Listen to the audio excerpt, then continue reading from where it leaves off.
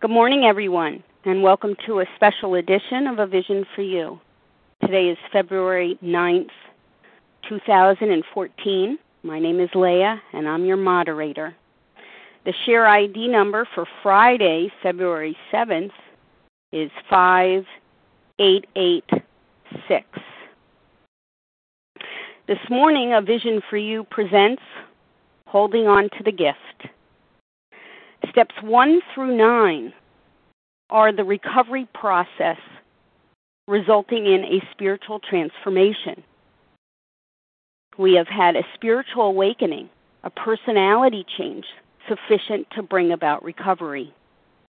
The channel of grace in us is cleared. The sunlight of the Spirit deep down inside us is allowed to shine up and through us. We are restored to sanity. With respect to our binge foods, we've been rendered completely neutral. No fight, no temptation. The problem has been removed. Our experience of neutrality is a gift, a grace. We are no longer possessed by the mental obsession. The only requirement is that we stay in fit spiritual condition. Here to speak with us this morning on holding on to the gift is Don C. Don is a recovered compulsive overeater from New York who spends much time sharing his experience, strength, and hope, intensively working with other compulsive overeaters, and carrying the message of recovery. Welcome to the line, Don.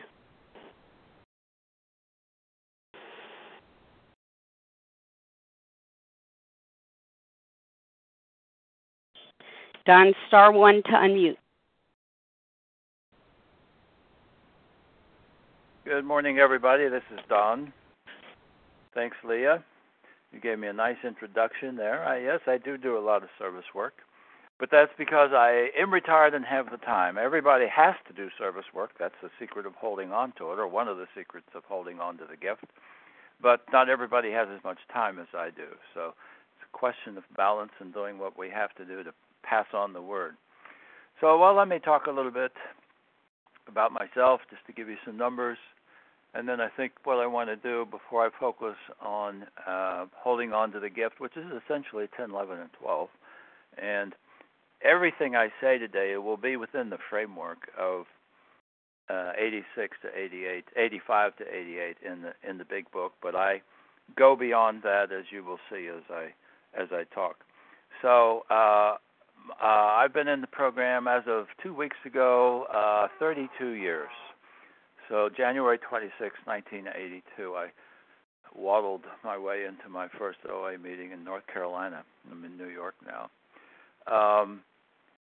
I count my abstinence since 1984, June of 1984. So this June will be 30 years. I'm a 3-meal-a-day guy. No sugar or flour, weigh and measure most of the time when I'm at home, almost all the time when I'm at home, but not out. I've been maintaining approximately 185-pound weight loss since 1984. So I lost almost 200 pounds when I first came into the program, gained a little bit back, and that seemed to be where my body was going to keep me for the rest of my life, and that's where I still am. So those are the numbers. Almost 30 years abstinence, 32 years in the program, maintaining about 185-pound weight loss, no sugar or flour, 3 meals a day, nothing in between. That's the numbers. Before I talk about holding on to the gift that I've been given, and it was a gift for me, I came to the program as an atheist and suicidal 30 days before I found my way. In my first meeting, I had climbed up on a bridge over the Hudson River in New York at 3 a.m. in the morning. Actually, it was Christmas night, 1981.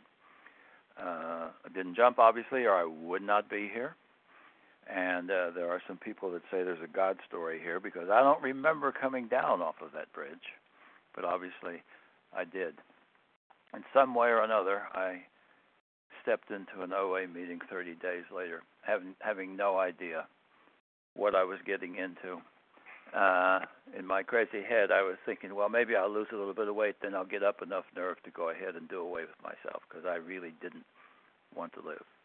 So not only was I grossly obese, I was suicidal, and, of course, an atheist, which is a big, big part of my story, which you will hear as I begin talking about higher power, and which I now call God today because it's just easier than all of those 30 or 40 synonyms I used to use. But you'll hear more about that. But before I talk about that, let me talk about the step process for me and what it means, because it all leads right up to holding on. And I think as I talk about the steps, you'll begin to see how hard I have to work to hold on to the gift. So how I got well. Step one, I put down the food. I had to detox from food so I could objectively examine my life. Since food for me was the symptom, it wasn't the ultimate problem. You've already heard about my mental situation. I accepted that I had an incurable but arrestable disease over which willpower was useless, and that I could never treat food like a normal eater. Ever, ever, ever. I am a food addict. I call myself a compulsive eater and food addict because for me, the compulsive overeater is more the emotional side. That's where I began eating.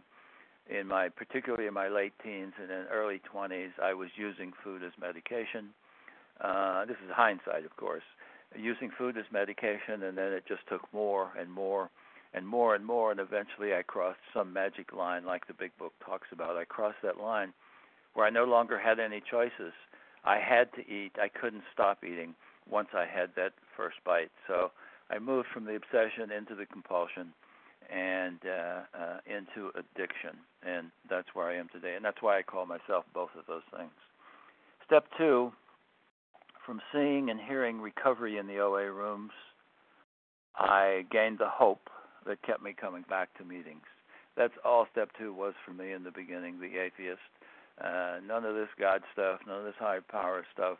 But there was recovery in the rooms. If there had not been recovery and hope in the rooms, I would not have kept coming back. But there was some of that. Not everybody, of course, but there was enough for me to say, well, maybe I'm not trapped after all. Step three, I committed to work in the program. In other words, the rest of the steps. So for me, surrender wasn't so much giving up as it was deciding to cooperate with all these crazy people and these 12 steps that I didn't understand, but somebody kept telling me, you don't need to understand, just trust the process. It worked for us, it'll work for you. Just trust the process and keep going and keep taking the actions that we suggest that you take, because it's what worked for us. So that's what step three was for me, a commitment to work the program, kind of a contract. I signed a contract and said, okay, I'll do it. And then I jumped into the real action steps, where the real pay dirt is. 1, 2, and 3 are kind of the preparatory, the foundation steps. 4 through 9 are actually the change steps or the transformation steps.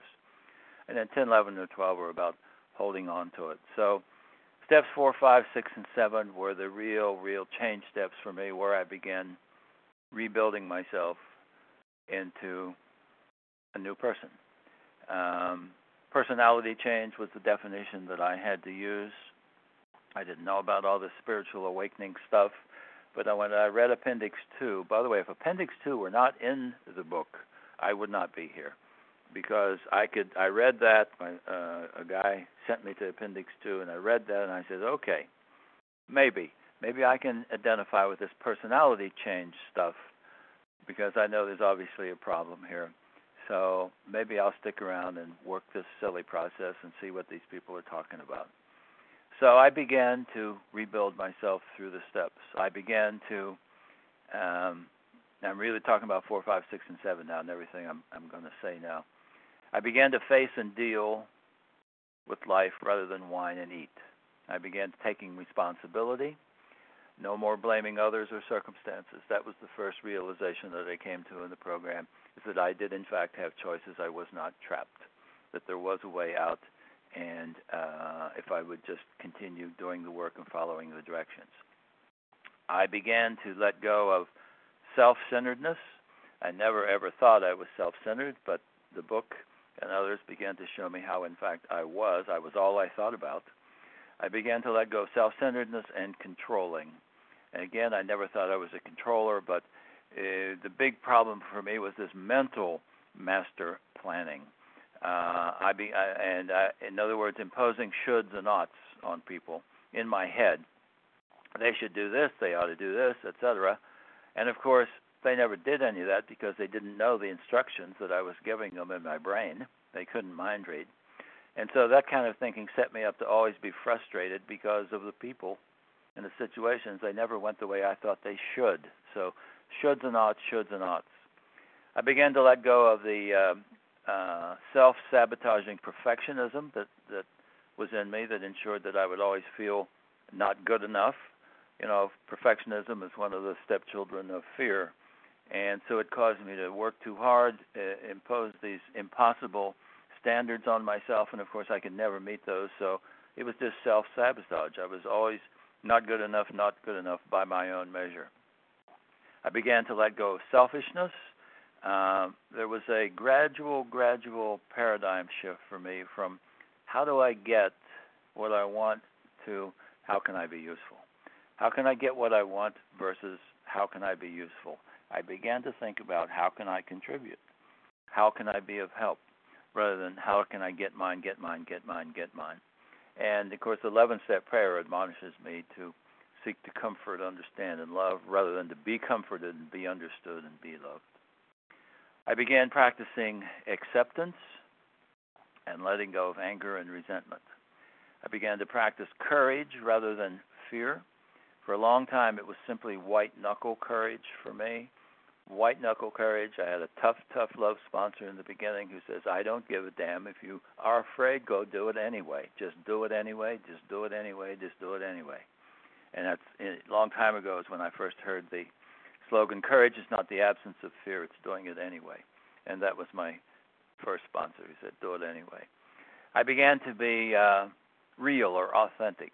Fifth step is all about integrity and getting real. And so I began to be authentic and real rather than a phony.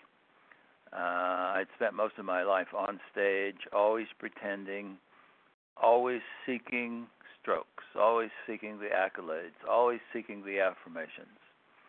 I began to put discipline and structure into my life, starting with the eating, of course, but extending into everything else. But all that's discipline and structure, and that's the key theme of everything I'm going to talk about today, I'm holding on to, is the discipline and structure of just doing it, daily disciplines, I call them. But I began to put structure and discipline into my life, starting with the eating. And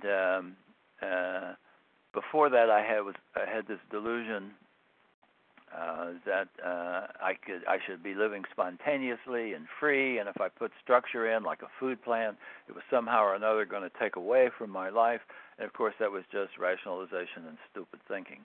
Fact is, when I put structure and discipline into my life, I became more free than ever before, and I became much more productive. In my work life, I used to work 15 hours a day or something like that to get X amount of work done.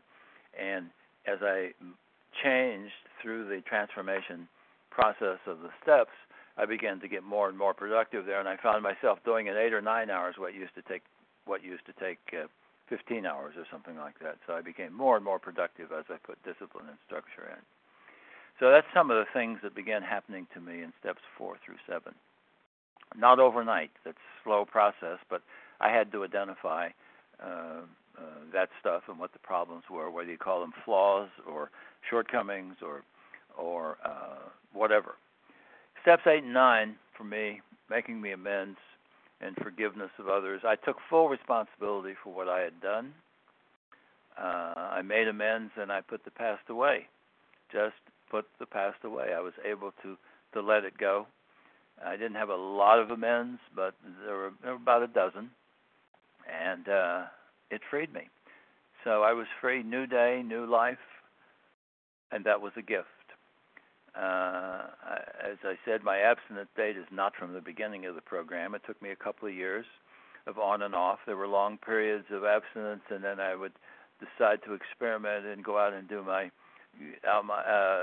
restaurant thing, from restaurant to restaurant to restaurant, and then get sick and then think, well, that didn't work out so well. So it took me a little bit, but I finally got abstinent in about 2 years on a permanent basis since today, one day at a time. So I put the past away in steps 8 and 9, and the healing really began. The healing came. Sometimes I say these steps, it's God that heals. What happens in the steps is that the process of doing the steps seems to open me up to the healing power of God. I'll use the word God. Opens me up to the healing power. But I have to open myself up to that. It's like finding God deep inside of me. I have to open myself up to that. So the healing came, the obsession was lifted, just as it's promised in the big book. And so today I hold on to the gift by actively living in steps 10, 11, and 12. Step 10, every morning I inventory. I'm going to come back and talk more about this in detail, but just to finish up the summary of the steps, useful for me. Every morning I inventory my emotional and spiritual condition, make the necessary corrections in my thinking or behavior. I continue to grow as well as keep the slate clean as I go. Step 11, every morning I seek to understand God's will for me through prayer and meditation, and I'm going to take you through my exact process, detail of what I do, what I did this morning, and what I do every morning. I say my own prayers as well as the Serenity 3rd, 7th, and 11th step prayers, plus the big books direct my thinking. Today, God, keep it free of self-pity, dishonest, or self-seeking motives. I also always say the Just for Today affirmations from OA that I started saying back in the 80s, and I still say those every day. They're very helpful for me, those affirmations, and I'll talk about that a little bit later. Step 12, I devote a great deal of one-on-one time trying to help others who share my disease, as well as a lot of time doing service for intergroup region and world service. So the disease is arrested in me, but it's still there. I know that I'm always one bite away. Not picking up that first bite has to be the most important thing in my life, and it is. It's more important than my wife, my marriage, my kids, even my grandkids. It's the most important thing, because if I pick up that first bite, which sets off the craving, the compulsion, then I run the risk of descending back into the hell from which I found my way out back in 1982. So I stay free only as long as I remain in fit spiritual condition, as Lee was saying a while ago, which in concrete terms means continuing to take the actions outlined in the 12 steps. Freedom is not free. I say that more often than a lot when I do retreats. That's always the theme of the retreat. Freedom is not free. Freedom is not free. So that's kind of the step process that I went through, transformation process, personality process, personality change process. So let me switch gears a little bit now and talk about holding on to it. I'm often asked, because I'm an old-timer, as they say around here, often asked, how come it still works? Why are you still here? How come it still works? And so I have written down an answer to that, just so that I give it this way. And let me just run through what that answer is in net, and then I'll elaborate. How come it still works? Because it's not a program I'm on. It's a way of living. 2, OA teaches me how to live, not how to eat. Yes, I did have to learn about eating in the very beginning, but ultimately my problem was not the food. Food was the symptom, because if I never picked up the first bite, then the compulsion didn't start. So ultimately it was a symptom, but I did have to re-educate myself on certain poisons.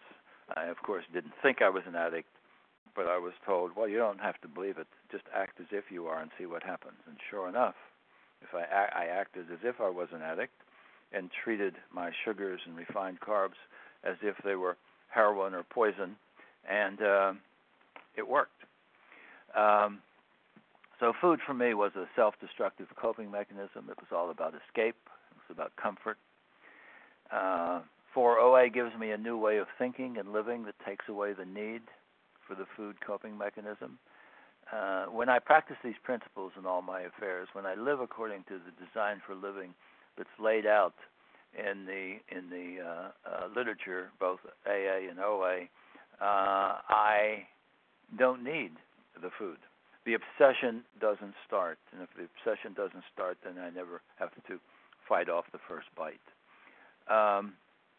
My big five on slogans, slogans for me are basically a shorthand of the basic philosophies of the program. So my big ones are one day at a time, first things first, easy does it, live and let live, let go and let God. And how important is it, really? Those six kind of encompass my basic philosophy, if you think about each of those and what it ultimately means. I try to live by the other principles of the steps, and I'll talk about those more. I've let go of the past. I've let go of my faults. I've got a new basis for thinking. I treat the program as if I'm kind of like going up a down escalator. I have to keep moving and doing. I have to keep growing. I have to keep going forward, keep working the program and practicing these principles every day, or I go backwards. There's no such thing as standing still.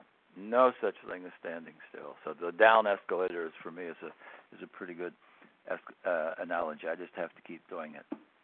I try to live a spiritually centered life rather than self-centered, asking all the time, what would God have me do? And as I go through my 11th here in a second, you'll see what I mean. I'm looking for what I can put into life rather than take out. And my daily disciplines of tools, prayer, meditation, and affirmations. So let me give you one more little list I have in front of me that in case I forget it. I might forget it later as I get bogged down, get into the intricacies of 10, 11, and 12. And that's my list of wrong thinking or mistakes that lead me into trouble. What are the things that lead me or potentially lead me back into relapse? And, of course, in our program, OA program, the relapse rate is 75%. And so while it may happen, slips and relapse doesn't have to be inevitable. It's for 25%, it doesn't happen. I'm one of that 25%. So what's the wrong thinking that leads me into trouble? I've listed 7 things here. Thinking about what the world is giving me rather than what I can give to the world. Important. Thinking about what the world is giving me rather than what I can give to the world. 2, obsessing on problems rather than possible solutions, or letting go and let God. Big Book talks about if we focus on the problem increases. We focus on the solution increases. Somewhere a long, long time ago, one of the major shifts or paradigms for me was don't focus on the problem. When the problem occurs, immediately start thinking about, all right, what are the possible responses? What are the possible solutions? What are the possible actions that I can take? So it doesn't do any good to whine. I spent my life whining about problems, and the program helped me to let that go. 3, third example of wrong thinking that leads me into trouble, self-reliance. Not asking God and others for help, depending upon my self-will. That was part of my quote-unquote religion when I came to the program. I thought self-sufficiency was one of the highest virtues known to mankind. I got that from my father, who said, never ask for help. It's a weakness. Men don't do that. You don't need help.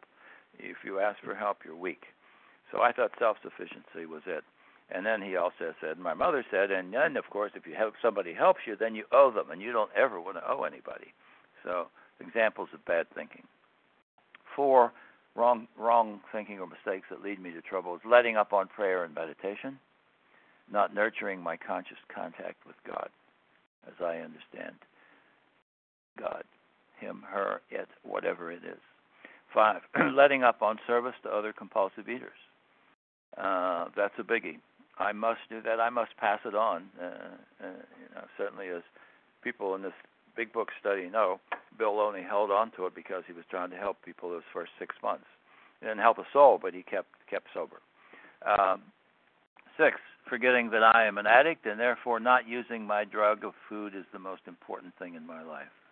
And that's easy for people to forget sometimes as they get farther and farther away from having used it. And lastly, 7, not working and living the 12, 12, and 9, as I call it. The 12 steps, 12 traditions, and 9 traditions, and 9 tools. Those are the disciplines of the program. All right, step 10. I do step 10 a lot of different ways. The big book, of course, talks about selfishness, dishonesty, resentment, and fear. It says watch for these. And it says when. It doesn't say if. It says when these occur, because they will occur. They will occur in everybody. So that's part of what I do every day is on an ongoing basis really ask for really check and see how am I doing today on selfishness, dishonesty, resentment, and fear. In the 11th step, of course, there's also part of the 10th step there in the what we do at night when we retire at night. That's a kind of inventory also. I do that in the morning as part of my 10th step work. Was I selfish, dishonesty, resentment, or afraid? Do I owe an apology? Have I kept something to myself which should be discussed with another person? Was I kind and loving toward all? What could I have done better? Was I thinking of myself most of the time? Was I thinking of what I could do for others, etc.? So what I'm doing here in the 3rd step is, in the 10th step, is taking my spiritual temperature. I have to keep measuring it, just like a navigator on an airline has to keep paying attention to where he or she is flying that aircraft, because if there's slightly off, they have to make corrections. Well, 10th step is taking a measure of myself and seeing what corrections need to be taken, or what needs to be cleaned up so that I don't accumulate any mistakes as I go along. But even more importantly, for me in the 10th step, is to say, how am I doing on those things in steps 4, 5, 6, and 7 that I'm working on changing? That's the important one, is linkage back to what I've identified there, and particularly in 6 and 7, where I work on changing. I look at, I differ in certain places with certain things in the program. So in 6 and 7, for example, while I say the 7-step prayer every morning as part of my 11-step work, I always go on beyond that and talk about my part, because I look at life as a co-creation with God. My life is a co-creation. Everything happens during the day is a co-creation. I put myself in a position for many things that happen. I happen to have free will. I have choices, and many of the choices I make might set me up for good things, might set me up for bad things. So not everything that happens is God's will for me. Stuff happens. Bad things happen to good people, and good things happen to bad people, and that's just the way it is. So my step 7 is very much what are the new behaviors, what is the new thinking that I need to be working on, what are the things I need to be let go of. So in my 7th step, the way after I say the prayer, I say specifically, God, help me today to live in faith rather than fear or worry. Help me today to live in a mindset of surrender rather than trying to control and manage life. Help me today to live in acceptance rather than resentment and anger. Help me today to live in tolerance rather than judging and criticizing. Help me today to take responsibility for myself and my actions and what happens to me rather than blaming or playing the victim or thinking I'm some kind of prisoner of bad things. And right on down the line, I have a list in front of me all the time when I'm doing my 10th step. And as you see, the 7th step is kind of part of the 10th step. So I'm looking at the stuff that I'm trying to change. How am I doing on that? Am I making progress? Am I sliding backwards? What am I doing? So those are the things that I'm asking myself in the 10th step every day, every day, every day. And then recording the actions that need to be taken. Sometimes there's amends, but very seldom. Not too many amends that need to be made when you really, truly practice these principles in all your affairs throughout the day, 24/7. But this gives me a mechanism for doing that. Now, 11th step. I'm going to tell you, let's see, it's 9 o'clock. So I'm going to tell you my precise process here for the 11th step. Remember, I came to the program as an atheist, and it's been a long, long, long, long spiritual journey for me.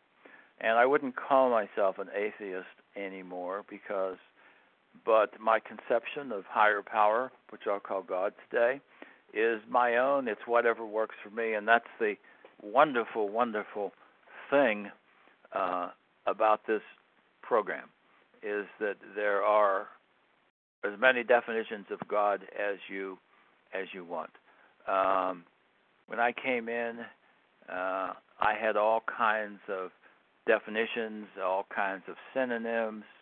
I'm looking through my notes here to see a stack of synonyms that I had around, but I don't see it now, so we'll forget about the synonyms. But had a lot of them. Today I'll just call it God, call it Spirit of the Universe, and I'm going to tell you actually what my current articles of faith are as I finish up on 11th step. So this is the precise process that I go through every day. Remember the daily discipline that I talked about holding on to this, holding on to this. And I did this morning. I do it every single morning, no matter what, no matter what, no matter what. Sometimes, almost never, but sometimes things will happen that I can't do it first thing in the morning if I'm traveling or something on an airplane, but I can start the day at any time. Day starts anytime, anytime. And I have often started my day with this 11-step work at noon or even in the afternoon for some peculiar reason. But 98% of the time, this is my opening in the morning. And this really is within the framework of everything that you read in the big book, 86 to 88. I get up in the morning after I do all my whatever is and have my coffee, then I sit down and I say my opening prayer on awakening, right, in the big book, page 86. On awakening, here's what I say when I sit down. Good morning, God. Thank you for the gift of another day. Gift, important word. Help me use it wisely. Grant me the discipline to be productive and useful, and the power to abstain from toxic food, toxic thinking, and toxic behavior. And then I say the line out of the big book, direct my thinking today, God. Keep it free of self-pity, dishonest, or self-seeking motives. Now, on my sheet here, I have little notes of some of the things that are currently the things that I need to look at. So what do I mean by toxic food? I've already mentioned for me that's sugar and flour. Or toxic eating would be something other than 3 meals a day. So destructive eating, toxic eating, that's what I mean by the word toxic. So that's the toxic food. Toxic thinking, specifically what I mean by toxic thinking, fear. That's the self-destructive thinking. Fear, self-pity, negativity, resentment, judging. Those are my top 5 examples that I always have right in front of me every day as I do the 11th step, right? Power to abstain from toxic thinking, fear, self-pity, negativity, resentment, and judging. And toxic behavior. What kind of toxic behavior? For me, the top 5 are procrastination, controlling, trying to control others, whether it be my spouse, my whatever, my inner group, my OA meeting, my whatever, criticizing, complaining, and phoniness. So that's what I mean specifically by toxic food, toxic thinking, and toxic behavior. Then the direct my thinking today, keep it free of self-pity, dishonest, or self-seeking motives. What do I mean exactly? For me, on self-pity, I have to be careful that I'm not blaming others for how I feel. My feelings are up to me. I am free to choose. I have to be careful that I'm not working these scenarios in my head around if only she would do this, if only they would do this, if only Congress would, if only my mother would, whatever. Or another phrase, as soon as she dies, everything will be great. As soon as whatever, fill in the blank. This is all part of the self-pity. And someday this will change, someday that will be better, etc. So avoid the if-onlys, the as soon as's, and the someday. The dishonest part of that, keep it free of self-pity, dishonest, or self-seeking motives. The dishonest part, for me, I always look at two parts to that. One is the disease itself. I am a compulsive overeater, and I have to have a structured way of eating, and I have to avoid certain toxic foods, and I have it forever. I will never, ever, ever, ever, until my dying day, be able to handle food like a normal eater. So I cannot ever begin to rationalize and water that down. I am just as much a compulsive overeater and food addict today as I was when I discovered that I was 32 years ago when I came into the program. The disease is there. The obsession has been lifted. I'm not fighting it, but I'm not fighting it only as long as I continue to do all this stuff that I'm talking about here that keeps me in fit spiritual condition. But it's there. It's always there. So I cannot play with that or rationalize, oh, it's been a long, long, long time since I've done that. It won't hurt. That's nonsense. There's probably many people on this telephone line right now that have thought that at some point and picked up the whatever, the donut or the pizza or the bag of chips or whatever it was, and the next thing you know, you were gone and you're out of control. So I cannot rationalize that. The other thing there about the dishonest motives is phoniness. I have to be careful that I'm being real. Real, real, real. I must be real and authentic. Don't play games. Don't be on the stage. No role-playing. And then the self-seeking motives, watch out that I'm not just trying to get my way. You know, there's 1,000 ways that we can try to manipulate people, places, and things in order to get our way, our way, our way. And, of course, that's nonsense. We have to be careful. I have to be careful of that. The other part of that self-seeking motives is strokes. Be careful that I'm not just seeking strokes of one kind or another, or affirmation, or accolade, or whatever it is that I'm chasing because I feel insecure in myself. So that's what I mean by those two prayers. Second thing I do, I plan my day. This, by the way, is a 10-part. My 11th step is a 10-part process, believe it or not. So one is the opening prayer I just said. 2 is to plan my day. I write down 3 things. I write down my plan of eating for the day, which I did this morning. And second thing I do is to write down a prioritized activity plan. It's like a to-do list, but it's prioritized, and you could even call it action plan if you want to talk about the tool in OA. But I've been doing this forever and ever. So it's a prioritized activity plan. And then the third thing, and I don't always do this, but more often than not I do write it down, and that's an attitude plan, believe it or not. If I've learned nothing in this program, it's that I'm in charge of my attitude. And I can change how I feel by changing the sentences going through my head. I'll talk about affirmations in a few minutes. But that's the attitude. I can change it. So I write down what it is, what attitude I want I'm going to really pay attention to today, and I'm reaching for my journal to see what I wrote down this morning. I wrote down can-do attitude, a can-do. Focus, focus, focus, can-do. I have 1,000 things to do. I didn't write all those down on the list, but I have a lot to do, and I need to have a positive can-do. I can do these things. So those are my list.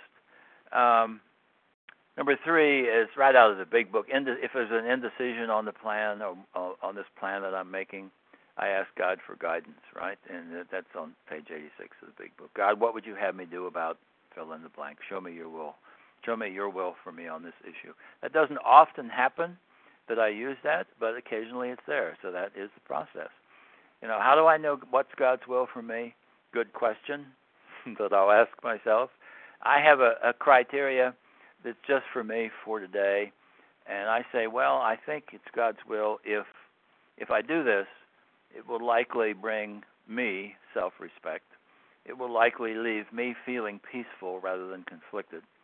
It's loving toward others, and it's consistent with the principles of the steps and traditions. So if something that I'm thinking about doing meets all of those qualifications, then I think, well, for sure it seems like it might be God's will. Number 4 on my daily discipline is read my daily meditation books and write on their applications to me. So I read several books every day, sometimes a fewer, sometimes more. This morning I read 3 books. I read the AA Daily Reflections. I read the For Today book, OA's Daily Meditation, and I read the 4 Voices of Recovery today. It was interesting. Today's Voices of Recovery is about holding on to the gift, believe it or not. February 9th. Why did they fall from grace, it says? Because they have a chronic incurable disease that requires daily application of this unconscious surrender to God, etc., etc. So it talks about how we fall back into the trap of the disease by not working it every day, every day.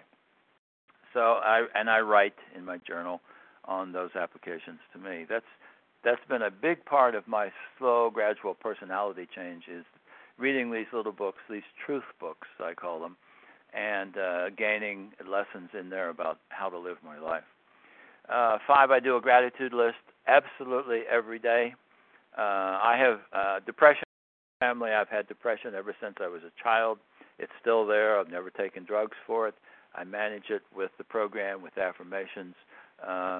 But it's important for me to do a gratitude list every day just to try to keep things into perspective. And I did a gratitude list this morning. It looks like it had 8 or 9 things on it. 6, what I do then is prayers.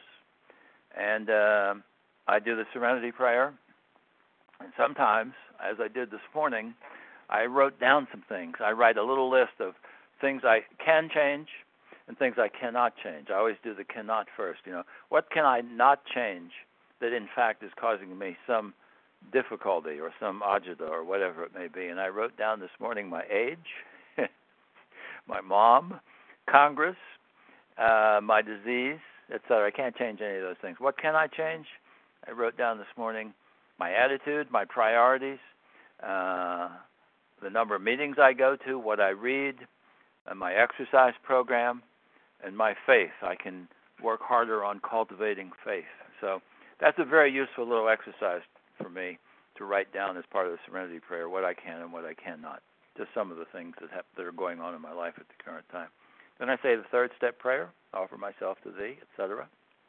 Then I say the 7th step prayer.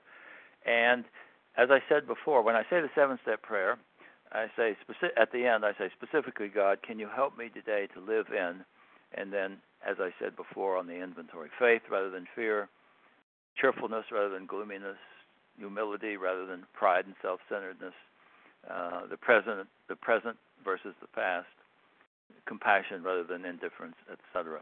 I say the 11th step prayer. 11th step prayer is an important prayer for me. It's St. Francis prayer. It's in the AA 12 and 12. It's where I learned it from. Particularly the last part that says, help me today, grant that I may seek to comfort, understand, and love, rather than be comforted, be understood, and be loved. That is a total 180-degree paradigm shift from where I came into the program. Seek to comfort, understand, and love rather than to be comforted, be understood, and be loved. I say the resentment prayer.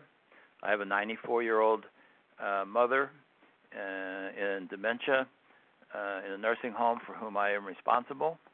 And even after all these years, she still causes me some trouble sometimes, pushes some of my buttons, but there's also just the ongoing challenge of managing that situation. I'm it for her. She has no one else.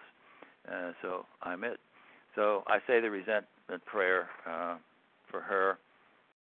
God help me remember that Mom is a sick person, physically, emotionally, and spiritually, and that I need to show her the same patience, tolerance, kindness, and love and pity I would cheerfully grant a sick friend. Show me how I can be helpful to her. Keep me from being angry. Thy will be done. I say the fear prayer almost every day, even though there's not much fear there. And, the fear prayer is right out of the book, Remove My Fear, God, and Direct My Attention to What You Would Have Me Be, page 68.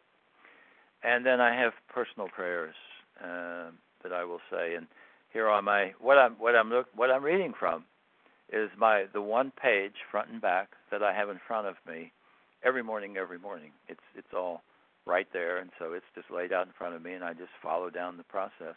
Some of my prayers: here is my day, God, guide my thoughts, words, and actions. God, grant me the discipline to be productive and useful today, and the power to abstain from toxic food, toxic thinking, toxic behavior. Another one: God, take away the clutter and clamor in my mind and life and help me do what needs to be done. Today is a precious gift. Help me not waste it. 4, God, help me deal with every situation today with a calm mind and steady heart. 5, God, help me to live the principles today of one day at a time, first things first, easy does it mindset, live and let live, let go and let God, and how important is it really? And I have 4 or 5 others there. So that's the prayers. Then I do an emptying out meditation, about 10 minutes or so. And then I recite my personal articles of faith, or read through them, actually. I don't recite them in my head. I read through them. And I'll go through those really quickly now. Remember, this is a lifelong atheist, move to agnostic, move to believer in something. And this is what I've come to believe in after all this 32-year spiritual journey. One of the manifestations of God, which I'll call the spirit of the universe, is the quiet voice of truth and love within me, which means that God is in me and I am in God. It's an important concept for me. God is in me and I am in God. There's that quiet voice within. That's where I believe is one of the manifestations of this God, whatever this God is. I'll call the spirit of the universe. 2, God through the spirit within will show me the path if I pay attention. My job is to keep my life aligned with this quiet voice within. 3, God loves me unconditionally, wants me to be all He's given me the ability to be. 4, God will guide and support, but He doesn't do for me what I need to do for myself. 5, each day of my life is a co-creation with God. He's given me the power of choice to do good or bad. I can do bad or I can do good. I have the choice, and that's what I mean by co-creation. He's not going to do for me what I need to do for myself. He may give me the strength and the direction and the courage to do something, but I still have to pick up the shovel, right? God doesn't move the mountain, but He'll give me the strength to find the shovel in the shed and get out there and start digging. And that's the way I approach life. 6, although I have the power to make choices, ultimately I'm not in control. I'm in charge of actions. God's in charge of results. I really can't control the results, just the actions. 7, God will give me what I need to deal with whatever life brings. Hasn't He always? And I guess that one maybe even ought to be first on the list. God will give me what I need to deal with whatever life brings. That's just pure old faith. And I have to keep saying this, and try to believe this, because who knows what the future may bring. I have lots of things going on in my life that are a bit cloudy, and where they're going to end up, including my own disability. So I'm just going to have to trust that God will give me whatever I need to deal with whatever comes. 8, wherever I am in my life is where I am. Whether I put me here or God put me here. What is. Deal with it. So I'm a realist and a pragmatist. Here's where I am. Don't whine about it. Deal with it. What can I do? 9, life is unfair and unjust and insecure. Okay. Accept that and deal with it. Do my part, then let go and let God. 10, all life has changed. What is now will pass. No matter whether I see today as good or as bad, it will pass. Everything changes. Everything changes. 11, life's discords are learning opportunities. You can use the word challenges, problems, whatever, but life's discords or challenges or problems are learning opportunities, not torture. Life is to be lived fully, not simply endured. Pre-program, I was enduring, and not doing so well, and wanted to kill myself. Today, I know that life is about living and giving. 12, there's more good than bad in the world, and more often than not, good begets good. As I give to the world, so the world will give to me. I grew up in an environment that said the world is basically bad, all people are basically bad, beware. And that included my early spiritual bringing up also in conservative Appalachia. 13, I must continue to grow spiritually or regress. I need to be a lifelong learner. And lastly, the purpose of life for me seems to be unselfish love and service. Love and service, and all the many manifestations of those words. Love as manifested in patience, tolerance, kindness, acceptance, understanding, a calm mind and steady heart. Calm mind, steady heart.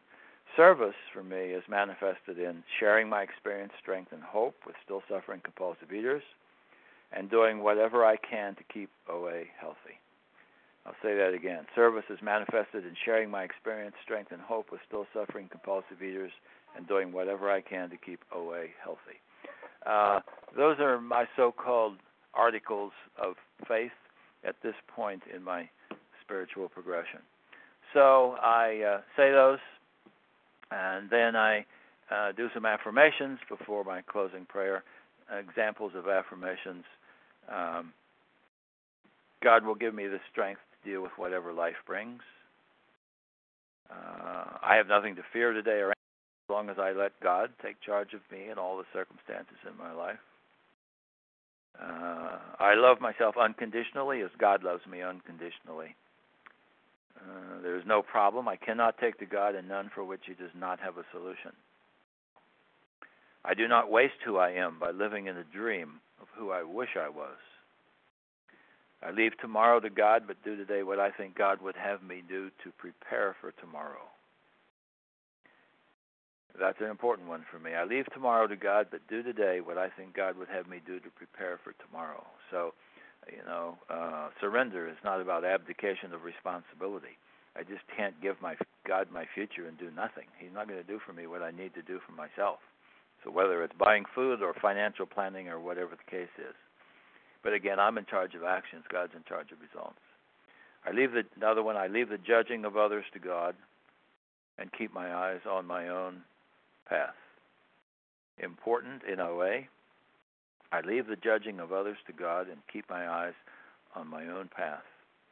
And the last one I have down in my examples here, the light of God surrounds me, fills me, blesses me, heals me, inspires me, calms me.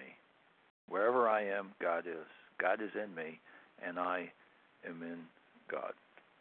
So, and then I do a concluding prayer, which is kind of a wrap-up of everything. That is my 11-step process, every day, every day, every day, every day. Daily discipline, if you want to call it. Which brings us to step 12. 3 parts, obviously. Spiritual awakening. Carrying the message to others. I have no choice about that. I must do that. And practicing these principles in all my affairs. Page 97 in the big book. Helping others is the foundation stone of our recovery. Whatever gifts I receive from God are meant to be given away, to be passed on to others. There's an old story that says, to be clear, a lake must have an inflow and an outflow, right? And so the inflow is program, outflow is me giving. If I feel gratitude in the program, I must have received some kind of gift. If I feel gratitude, then I've received some kind of gift, and that's the magic of the program. I don't pretend to know exactly how it works. All I know is I followed the process, I followed the instructions, and the miracle happened. It just changed. I changed. I received this. And I have to pass that on, pass it on, pass it on. This is OA. We exist for only one reason. Our 5th tradition says that our only purpose is to carry the message to the compulsive overeater who still suffers. So, of course, I have to be the message. I have to have a message. What's the message? The message is that there is a solution. But I have to be the message. An example is worth 1,000 sermons. I can talk all day, but if I haven't got the program, I'm not really carrying the message. So, have to do that, and you heard my last principle in my faith was that my life is based upon, or I think life is about love and service, service, service, service, service. It's giving, passing on this great thing that I have received. Practice these principles. Well, let me say a thing about spiritual awakening first. Having had a spiritual awakening as a result of these steps. A lot of different definitions of spiritual awakening. One in the AA 12 and 12 on page 107 is often quoted. He's now become able to do, feel, and believe that which he could not do before on his unaided strength and resources alone. He's been granted a gift which amounts to a new state of consciousness and being. He finds himself in possession of a degree of honesty, tolerance, unselfishness, peace of mind, and love of which he has thought himself quite incapable.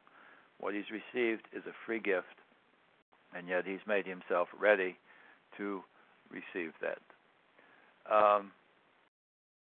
That's as good a definition as any for me. But as I've said before, it was also for me a coming to grips or coming to realize that there was this hidden inner resource in me. Deep within, there was this thing that I had been blocking all my life by refusing to look for it, and by my selfishness, dishonesty, resentment, fear, etc., etc. I had been refusing to look at that, and getting sober, as in abstinent, and beginning to work these steps opened me up to the realization that there was, in fact, something there, something bigger than me, which I didn't fully understand, and I spent many, many, many years foolishly trying to understand, foolishly trying to build the model. This is God, this is how God works, etc. All of those years of trying to figure it out exactly really were all about control when it really comes down to it. I was trying to figure out the formula so I could control and know exactly what it was that I was supposed to do in order to get what I wanted. Me, self-centered, self-centered, self-centered. The breakthrough in my life came, I don't remember what year, a few years in the program, came to me when a guy said to me, after a meeting on the street outside the church, I remember exactly where it was, in what town, in what city, in Connecticut, happened to be in Connecticut. The guy said to me, "Give it up."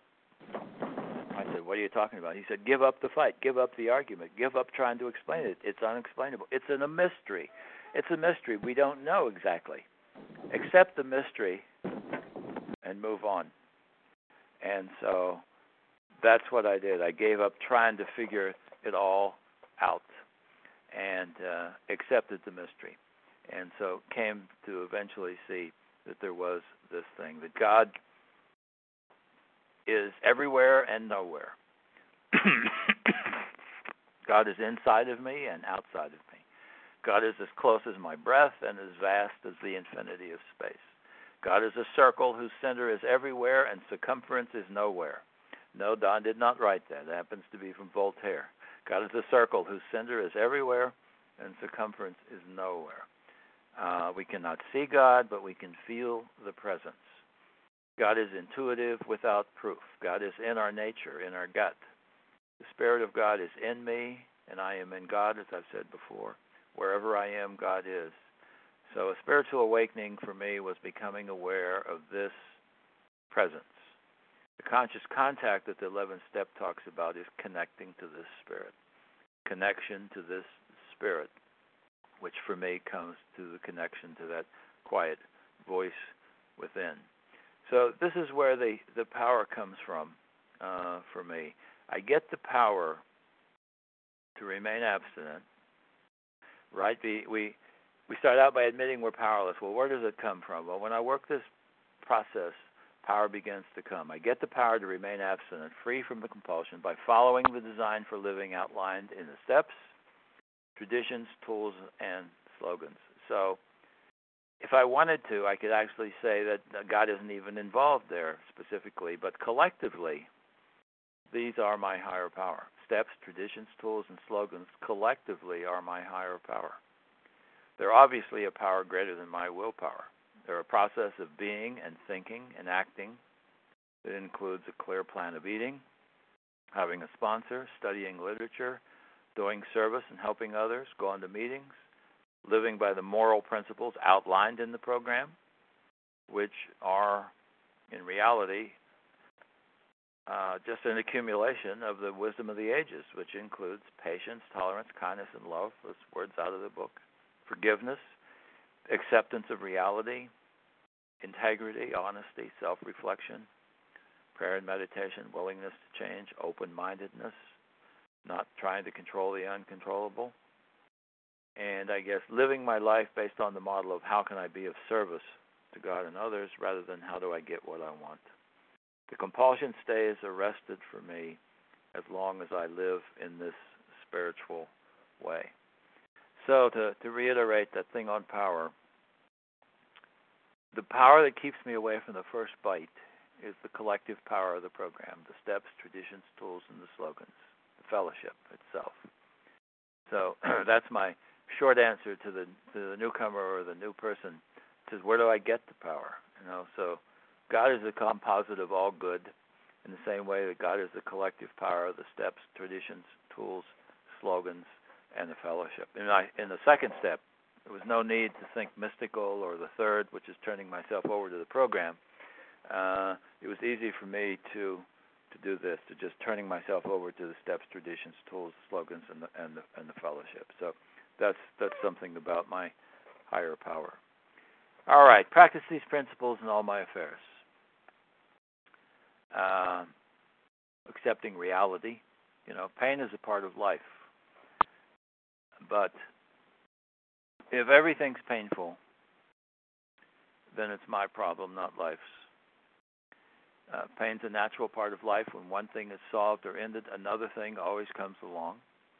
Life is simply an ongoing unfolding of challenges, just like it's an ongoing unfolding of today's, right? Tomorrow is just an unfolding of today. I can serve God and myself best by assuming the mindset of a problem solver.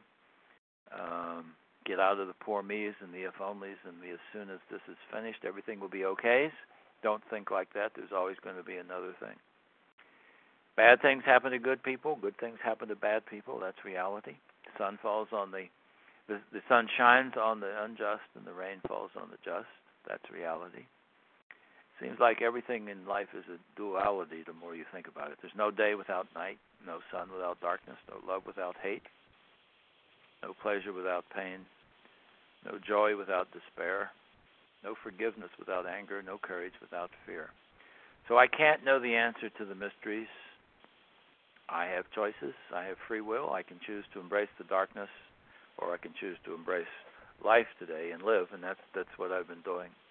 Let me just wrap this up with two things. Practice these principles. Principles as I see them. I have a long list and a short list. Considering the time, well, I have a little time here. Let me take 5 minutes with this. Practice these principles. My long list, I need a clearly and honestly defined food plan. 2, I need to let go of trying to control life. By the way, before I go on this list, there's the easier practice, the simple practice. When it says practice these principles, it's each of the steps, right? Each of the steps has to do with the first step is remembering I'm powerless over food, that I need a food plan. It's called honesty, staying honest with my food. And then there's the simple hope of the second step, the faith of the third step, committing myself to the program, committing myself to a power greater than myself. Step 4 at its simplest level is about having the courage to keep looking at myself. 5 is about honesty and integrity, being honest with myself, being honest with others, being true to myself, having my inside and my outside match up. 6 is about open-mindedness and willingness to continually change.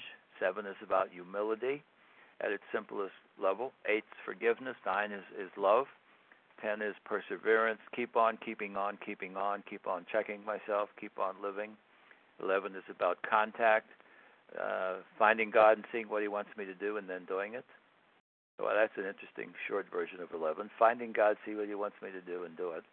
And 12 is helping others. That's the simplest level. I have a little deeper level when I talk about the principles here based upon the whole program as I understand it. So that's what I'm reading here now. I need a clearly and honestly defined food plan.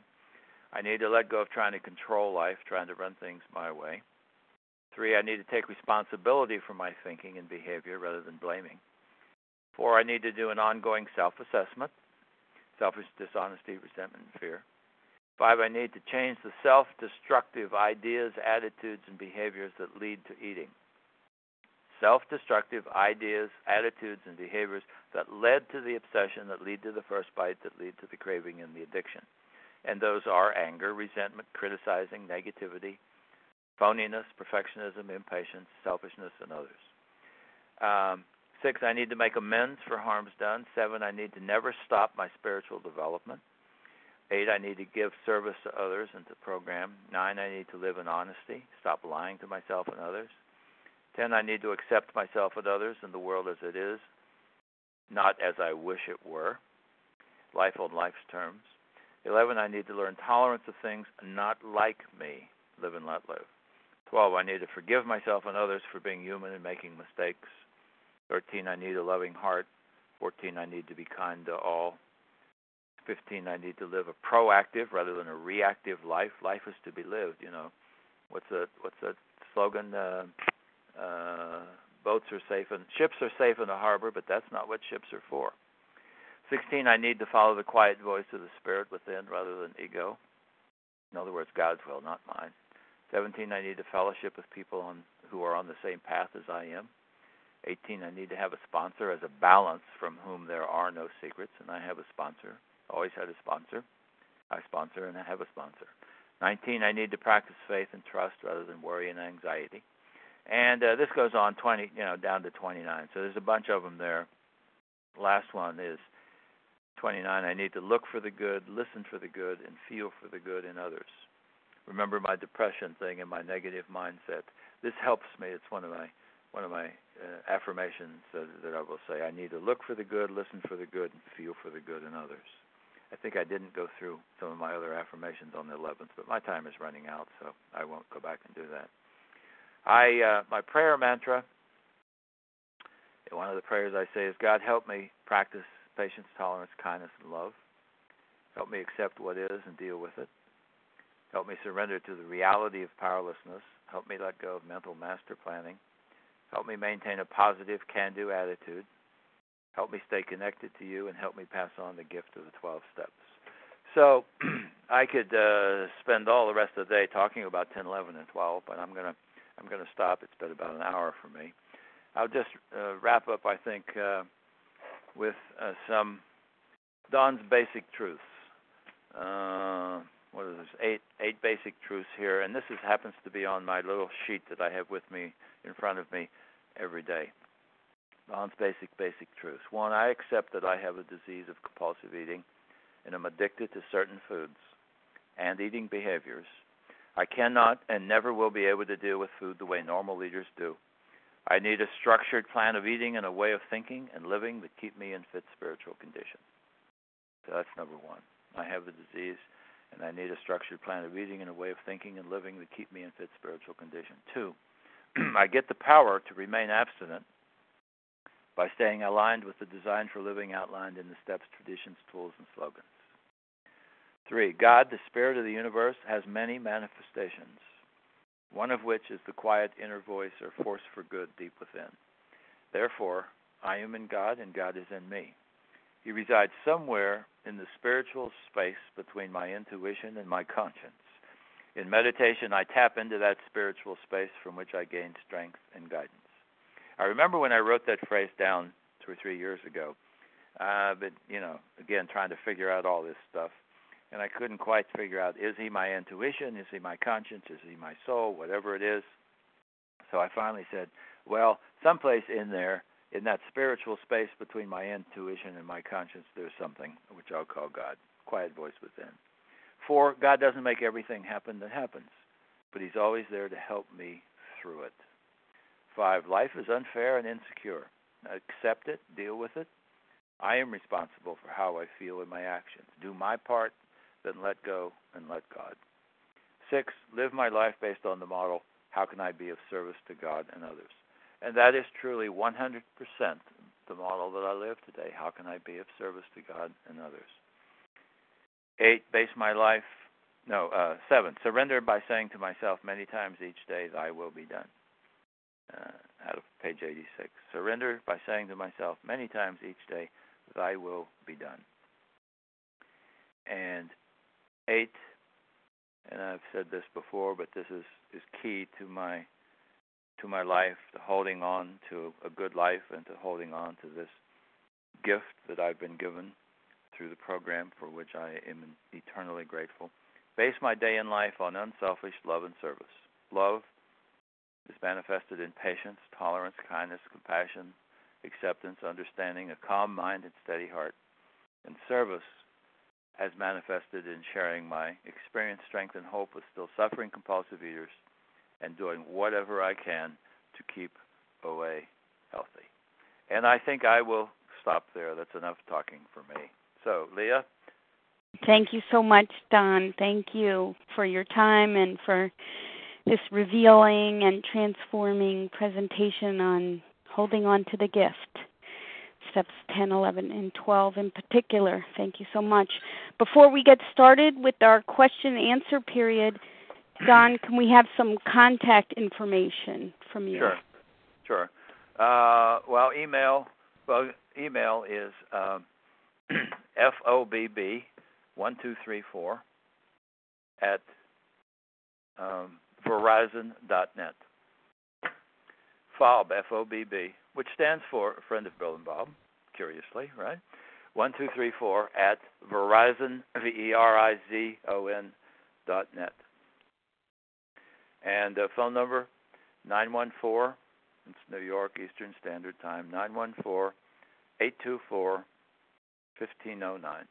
914-824-1509, Eastern Standard. Thank you very much for your contact information. Thank you. Now we're going to open the floor for questions. I didn't get the email. Can I have the email? I'm sorry. Yes, I will repeat that for you. It's F as in Frank, O as in Oscar, B as in boy, B as in boy, 1, 2, 3, 4 at Verizon.net. Thank you. And now we're going to open the floor for questions. Please limit your comments and direct it more as a question, if you would, so we can make the most use of our time. Don, thank you again. We had about 260 people on the line this morning, so we thank you for that. Massachusetts. Hi, Marilyn. Go ahead with your question. I wanted to find out. I've been in and out of food programs all my life practically and new to Vision for You. I would like to find out. I've always found after a while things become repetitive and boring. Saying the prayers become boring. How does one make rather than just seeing them as words, how does one make them come alive every day? In fact, is that possible to make them come alive every day? I don't always make contact, but I do it anyway. If I've learned nothing in the program, it was that first sponsor who says, I don't care if you don't want to do it anyway. So there's a line someplace in the literature that says, on the gray days, we just follow the path of duty. We just do it anyway, do it anyway, do it anyway. So, I get up and I shave and I shower and I have my breakfast and I do my exercise and I do all that stuff. Even if I don't want to do it, I do it anyway. And some of this stuff is like that. But if the prayers are boring to you, change the prayers. I also say the prayers very slowly sometimes and think about what I'm saying. It's real easy to get in once you know all these things in your head, you can just say them and they mean nothing. So I say them very slowly sometimes and listen to the words and think, what does exactly that word mean? Like when I went through the prayer, direct my thinking, keep it free of self-pity, dishonest, or self-seeking motives. You see, I have to define what those words mean, and I gave you the definitions that I'm using for today. That might change next month or the next month. So that's what discipline is about, repetitiveness, but I have to keep it as fresh as I can. Same way with the program. 32 years, you go through little slumps, you go through cycles, and you have to renew yourself. So from time to time, as I start getting a little down or whatever, bored, I say, okay, I need a renewal program. What am I going to do? And I plan out a little renewal. And it might be go to 6 meetings this week or something, or 7 meetings. Or it might be go to the woods and do some writing, or go to the whatever. I have to renew. For me, it's more than likely has to do with giving more service. I have found that there's no better way to fix myself than to forget about myself by helping others. No better way. Bill's story, right? When all else fails, reach out and try to help somebody. That is a truism. I totally get out of myself when I try to help somebody else. So, yes, sometimes it gets boring, And that's when I have to do something about it. I am not a slave to this. I can change how I feel by changing my actions, changing the sentences going through my head. Okay? Thank you, Marilyn, for your question. Who's next? Jason from Pensacola. I heard Jason, I believe. Go ahead, Jason. Hi, thanks, Leah, for moderating. Don, thank you very much. My question is about the spirituality, and your process, and maybe your advice for me. But I didn't start as an atheist. I started kind of as I kind of jokingly refer to myself as a recovering Southern Baptist, but a very sort of deep South, very conservative version of Christianity that I'm struggling with at the moment. And I'm only about 4 months into my recovery. I've worked through steps 1 through 9.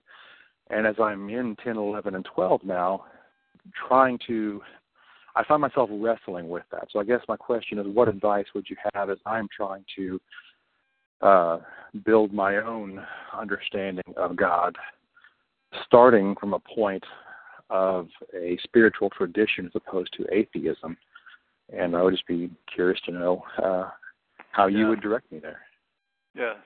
Well, we all start from different places. I come, by the way, from that Southern conservative area, Calvinism type beliefs that basically said we're all sinners, we're all bad. And I was convinced by the time I was 5, 6, 7 years old that I was doomed and going to hell, because all I ever heard in that 4 or 5 times a week that I was taken to my church was that if you think bad thoughts, it's the same as doing bad thoughts. So it pretty much distorted my life. So a lot of people come to the program and they have to reinvent, fire their old God that didn't work very well, and get something that does work. I cannot, for me, God is about love, acceptance, understanding, compassion, strength. The God that didn't work for me, the God of punishment and the God of judging, the graybeard sitting on the throne telling me what to do and threatening me with my life. So I had to let go of that and work on something else. So I was where you are, perhaps in the very beginning, before I turned to atheism in my teens and later in years. There's no magic except about maybe the next time through the steps you would begin to find something that works for you. You're going through the steps for the first time. It's just the first time. That's like the introduction. Now you start again and you go deeper, and you start again and you go deeper. We keep getting deeper, and as I said, my journey took a long time, and it was a long time before I could come to grips with exactly what it is that I believe. So I keep an open mind. I don't know if 6 months from now if I may change what I believe, but don't be discouraged because it doesn't all nicely fit in some model. What you know is that the program itself works. It must work for you, or you still wouldn't be here. So you just have to keep doing it, keep doing it, keep doing it, and keep an open mind, and just let it flow, and don't worry about whether it all fits together with the firm God of your understanding or the God of your childhood or where you came from. It really doesn't make any difference. This program is about spirituality, not about religion. It's about you and that quiet voice within, that spiritual voice within, which I call God, which you can call whatever you want to. So stick around, keep an open mind, keep going, start the steps again, go deeper if you can. You never know. Okay? Next. Kim in Louisiana. Thank you, Jason, for the question. And who's next? Rose. Rose, your turn. Thank you, Go ahead. Leah. Thanks. Don, thank you. And my question is about tolerance. It happened to be number 11 on your list, practice the principles. And from when you started talking, I was hoping I'd ask about, I did my steps last year with Big Book Step Study Process. So I did a very thorough cover of my own defects in house cleaning. And and I'm living in 10, 11, and 12 to the best of my willingness daily, and I'm finding those onion skin layers are really showing. The biggest one is this intolerance, and you did mention this, and I'm asking, are there particular disciplines that have worked for you? I mean, I'm talking about intolerance across the boards, and the person I thought I was of accepting everybody and all that stuff, of course, has been revealed to me that that's not the case. But if you have a specific or direction to the big book here. Yeah. I can't. Yeah. The word tolerance is used in the big book 13 times, by the way. So it's rather important, and it starts in our meetings. That's where we learn to practice acceptance and tolerance and unconditional love of people that are different from us. And so it's a really important subject. And for me, this is for Dawn, what I found on tolerance and acceptance, intolerance and unacceptance, was that it was all about me. Again, back to that tough love first sponsor. He said, you spot it, you got it. Meaning the things that I found most distressful in others were the things that I found the most distressful in myself, someplace deep inside. So I remember way back, there was a woman in a particular meeting that I went to, who was driving me crazy, because she was a controller. And she controlled everything, and she was the program chair, and she directed everybody and everything, and she drove me crazy. And finally, that's when I learned that you spot it, you got it. So he had me work on myself for quite a while. And he said, you need to work on yourself, work on the steps, work on unconditional love toward everybody, work on accepting yourself, and changing the things that you need to change in yourself. And every once in a while, go back to that meeting and see how you feel about her. So I stopped going to the meeting except once a month. So I would go there as a barometer to test my own progress.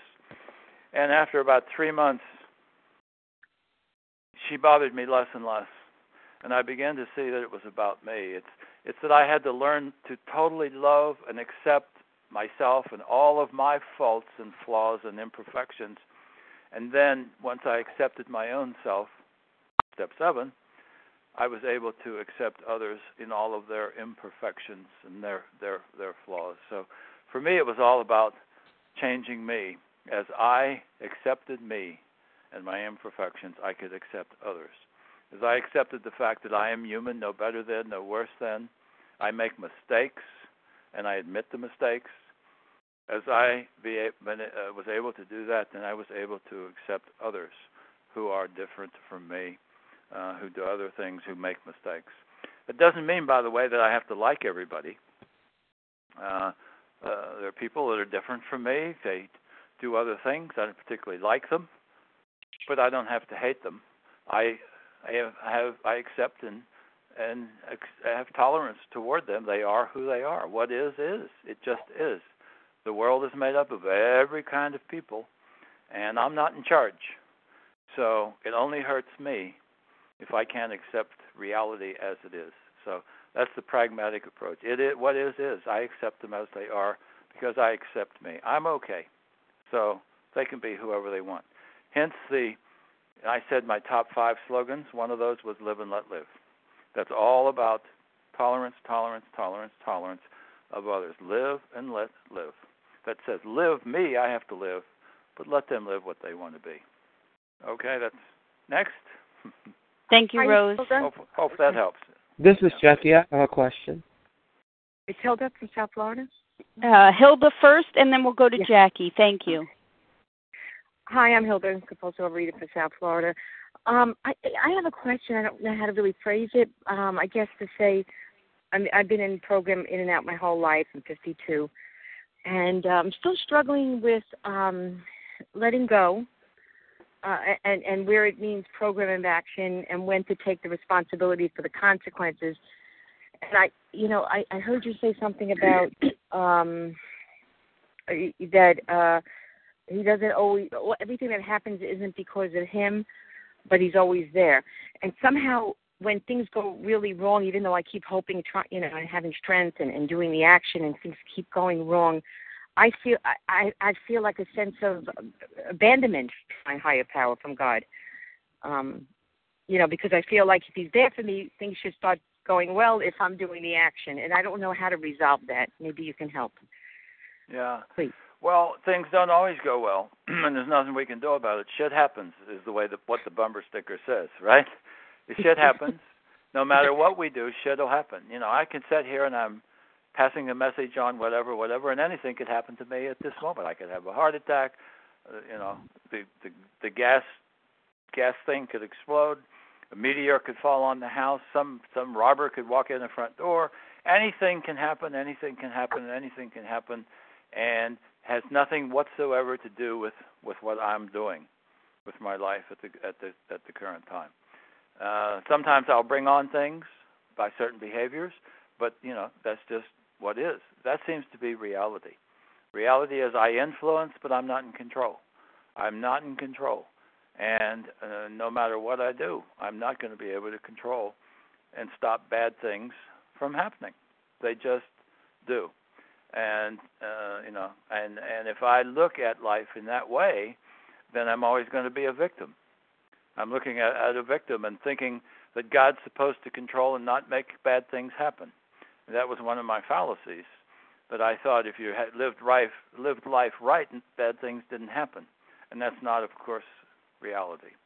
So stuff does happen. I can't control. The program is not about ensuring that stuff doesn't happen. The program for me is talking about how to face calamity. Well, I forget the quote, right? Face calamity with I forget the quote. But you know what I'm talking about, I suspect, in the big book. Calamity happens, it comes. Death happens, disease happens. In my life, I've been around a long time. I've been through everything. I've been through the death and the divorce and the disappointment and the layoffs and the disabilities and the cancer and the whatever. I just had a major operation 3 months ago. Don't know what the prognosis is for the rest of my life. Well, so what? It just is. Life is to be lived today and taking responsibility for my life. And if stuff happens, I deal with it and move on.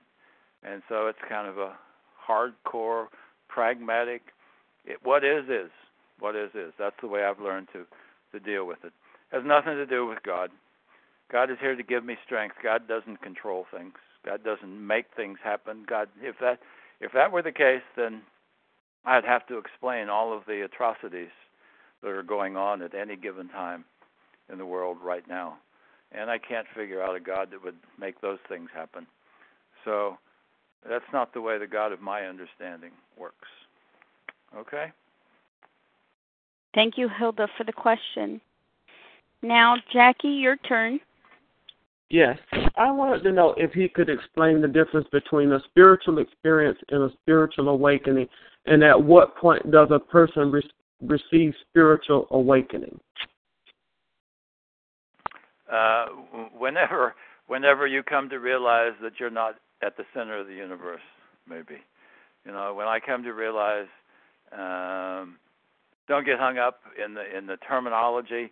It can mean same thing, different things, but just coming to realize that I'm not at the center, that there is something in me, around me, everywhere, something that means that I am in fact a spiritual being living in a physical body.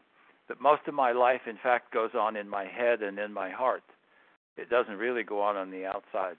That something is there, and that if I can clear out enough of the debris around my brain and get quiet enough, I can find that deep, quiet inner voice way, way, way within. And so for me, that was the awakening, that something was there. But again, don't get messed up in trying to define the terms beyond what they are. The 12th is having had a spiritual awakening. Well, coming to grips with the fact that there is something bigger than me, and accepting that I'm not in control, accepting that there is this thing, which we'll call God, that I can connect to. Conscious contact just means awareness. Conscious contact means awareness of this spirit within, this spirit of the universe, this thing called God. Awareness of. Conscious contact is making awareness of, being aware of this thing. So for me, that is a awakening, a coming to realize, coming to be aware that is there. Okay? Thank you, Jackie. Hello? Kim Yes? in Louisiana. Please identify yourself. Kim in Louisiana. Kim in Louisiana. And who else did I hear on the line? Anyone else at the moment? Okay, let's start off with you, Kim. Thanks. Thank you. Don, appreciate your experience. You have a lot of years in the program, and I'm just curious about the timeline. When you initially went through the program 30 years ago, you have 30 years of abstinence, and you really got it. How long did it take you to go through the steps initially? And then also I was curious about your daily discipline. I realize this has evolved over the years, and your Step 11 process is so detailed, and you're retired, so obviously you have more time to do that in the morning.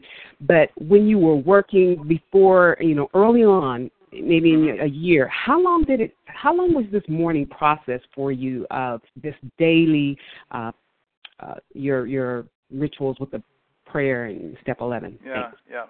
In one form or another, from the beginning.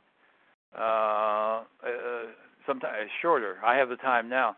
But I can do this process that I talked about in 15, 20 minutes if I have to. Or if I have the time and I just want to sit around and do it for 45 minutes, I can do that. But it can be done. You don't have to do all these things. You don't have to say all these prayers. You don't have to do whatever. The point is that you do something. So all my sponsees, I say you must do something. Yes, I know. You've got to get the kids ready to go to school. You got to get out the door to go to the job. Then get up in time to give yourself the 10 minutes to read one book, to write one thing, to do prayers, to do 3 or 4 prayers, to do your plan for the day. Okay? Because what you're doing is spiritually packing for the day when you do that. And I learned this very early on, very, very early on, because that's the instruction in the big book. This is what we do in the morning. This is what we do when we go to bed. This is what we do as we go through the day. So I was following the instructions right from the very beginning. Not as elaborate as I just went through with you, but it was always there. It was the same thing. It was always reading, writing, prayer, meditation, and writing down a plan. That's been in place for 32 years. Always there. But you do what you can. But spiritually packing for the day isn't important. If I don't make this connection, or attempt to make this connection with my higher power in the morning to start my day, the day doesn't go well. Always. It goes so much better when I center myself and I surrender the day to God and move forward to carry out the plan that God and I made for the morning.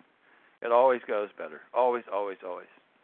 Maybe that's one of the other answers to why I'm still around and haven't relapsed, is that I got this in the beginning and just do it. I'm a great one for discipline, just following the damn directions, as the old sponsor used to say. I don't care, just follow the directions. And that's what I tell newcomers. You don't have to understand it. Trust the process. Follow the directions. The directions are really clear. The directions are really clear in the big book on 10, 11, and 12. Some of the most clearest directions in the entire book on 10, 11, and 12. I didn't talk about Chapter 7, the sponsorship, but very valuable information there, too. Very valuable approach. It's a little bit different for overeaters than for the alcoholic, but the technique that is laid out for talking with people initially, the newcomer, is perfect, and I follow that also. So we can do what we choose to do in the morning. We can always make excuses, but we need to do it. It's part of the daily discipline that I talked about. Go ahead. Thank you, Kim. Thank you. Hello, I'm Donna from Seattle. Can you hear me? Yes. Hi, Donna. If everybody else could please remain muted, that'll keep the noise level down. Thank you, Donna. Go right ahead. Oh, thank you so much, Dawn C. That was fantastic. Thank you so much. And thank you, Leah, for your monitoring the meeting. And thanks, everybody, for being on the line. Dawn, I wanted to ask you, this may sound kind of trivial, but I'm kind of curious. Do you eat before you do this practice, or do you maybe have coffee, do the practice, and then eat? And then I had another question too. Yes, coffee and do this at the same time. Okay. Right, and then I wait a minute. Let's say it again. Coffee, eat, do this. Yes, because okay. this is my discipline. I'm not sure that it makes any difference. This is what I happen to do. I happen to. I have my coffee as I watch the 6 a.m. news, and I watch 15 to 20 minutes of news while I'm having my coffee. Then I have my quick breakfast, which takes all of 5 minutes, and then at 6:30 or so I start my 11-step work. Okay. So I finish my breakfast, and I'm having my second cup of coffee. That's just me. That's just that. That's. It can be done any way that works for you. Okay, and then another question. I'm new to the program, and I'm working the steps with a sponsor. I'm on the 6th step, moving into the 7th step, and I have some friends that I love and have been lifelong friends, but I'm finding now that I'm kind of not the same as I was, and I'm finding that I'm seeing their faults and wondering about my relationship with them, if it's going to be harmful to me, because they're not in the program, and I can see the defects of character that I am now seeing in myself, in them, and it's kind of getting me all stirred up and bothered, and I'm not sure what to do about it. Do you have any ideas? Mm-hmm. Yes. Getting well for me was about becoming a new person, because the old one didn't work very well. If the old person with my thoughts, beliefs, attitudes, behaviors worked really well, I would never ever find my way into a 12-step program. So something didn't work, and that included all my relationships and all the friends and whatever. Now, some of them may be perfectly good, but something didn't work, and that's what the steps helped me to do, to rebuild myself, rebirth myself. In my case, it was almost a rebirth. There was so much substantive change. And that means if I'm going to become a new person, that means my relationships are going to be different with others. And sometimes that works out, and sometimes it doesn't work out because those people are not really good for me. They're not what I need. So getting well for me over the first 2 or 3 years was about redoing social things, different people. There were some people that I just literally walked quietly away from, because they were not good. They were negative people, and they did not represent the kind of values that I wanted to have in myself, that I was becoming. And so, yes, it doesn't, that happens. We can sometimes really outgrow people, our spouses maybe. It's important, as an aside for me, it's important that if I'm really working on changing myself, that my spouse be involved in some way, know what's going on, so that maybe we can grow together in some ways, because it's real easy if your spouse is not involved at all, if your spouse isn't supporting, it's real easy to grow away from them and, of course, end up in a real problem with the marriage. So, yes, relationships, of course, change. And there may be people that are not good for you. And I can think of 3 or 4 guys, for example, that I used to hang out with pre-program that I just let go of. They were just not the kind of guys that I wanted to hang around anymore as I became a better person. Changed my language, for example. to use a raw example, right? These are guys whose every other word out of their mouth was a 4-letter word. Angry at the world, just totally talked about people all the time, just angry, angry, angry, angry. I didn't want to be around that, didn't need that. And so I pulled away. So you may find that happens. You may find some of your friends become even better, and some you just quietly don't call so much anymore. It can happen. It's part of the changing and rebuilding yourself process. When we become new people, we become new people. Transformation process equals new person, rebirthing. Go ahead. Thank you, Donna. Who's next? Hi, this is Kathy in Boston. Hi, Kathy. Good morning. And who else came in with Kathy? Anybody else? Susie in Maine. Susie in Maine. Kathy, you're up.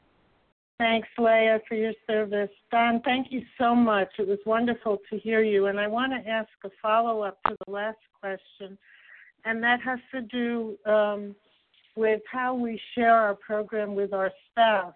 I've been in program a long time and recently worked through the steps again. And one of the things I became aware of is my husband, fortunately, already lives by many of the principles that the 12 steps are based on. So I'm fortunate in that regard. I do sometimes feel like I want him to know more about my recovery process. I've made amends to him. He notes changes in me. I'd be interested in any thoughts you have about how you connect with a spouse who's not in the 12-step program, about your recovery process. Yes. Well, first of all, someone who is not an addict will never, ever understand addiction. They can't get it. They never will understand why in the world you just cannot put down the fork. Why in the world, when you say you're not going to eat that, why in the world would you eat that? So they'll never quite get that. And they may not quite get exactly how this process that we have in the 12-step program works. That doesn't mean, though, that they can't appreciate and support, and they often do. It doesn't mean that as you are working on certain things that you talk to them about, because some of the things may involve them, right? Relationships all the time involve the spouse. So I, sponsees that all I do is take people through the steps. All my sponsees are just that. And they often will talk to their spouse about some of the things that they're doing, like they're working on certain things that don't work very well for them, like tolerance we were talking about before, or some of the other things that might come up in the 4th step. I don't mean things that would damage the spouse, but if you have a good relationship, it's about sharing and being honest. They don't have to understand the process totally, but if you are more open with them about the things that you're trying to work on and trying to change, like amends, and they don't need to know things maybe some things that they don't need to know. So, you have no business hurting them just to make yourself feel better. And there's nothing that says you have to tell them every single thing that you write. Never leave a journal lying around where you've poured your heart out. Never leave that lying around for some spouse to pick up where they might not understand. It might do them harm. But I think it's a good idea to involve the spouse as much as possible. But if they don't understand, you can't make them understand, and don't get angry at them because they don't want to be involved, but just do what you can. It's all about intimacy, right? It's about just being honest with another person. If you're married to this person, then, you're going to be married to this person for a long time. If you're changing, they need to be part of that process in some way. They need to understand what it is. If you're going to change your values about something, they need to understand that and understand why you're doing this. If you're going to change your priorities, they need to understand this. So communication. It's a good thing. I'm not suggesting that you give them your 4th step, or that that you go through all this history with them. They don't need to know all the bad stuff that might be in there or any of that, but they need to know what you're doing. That's my opinion.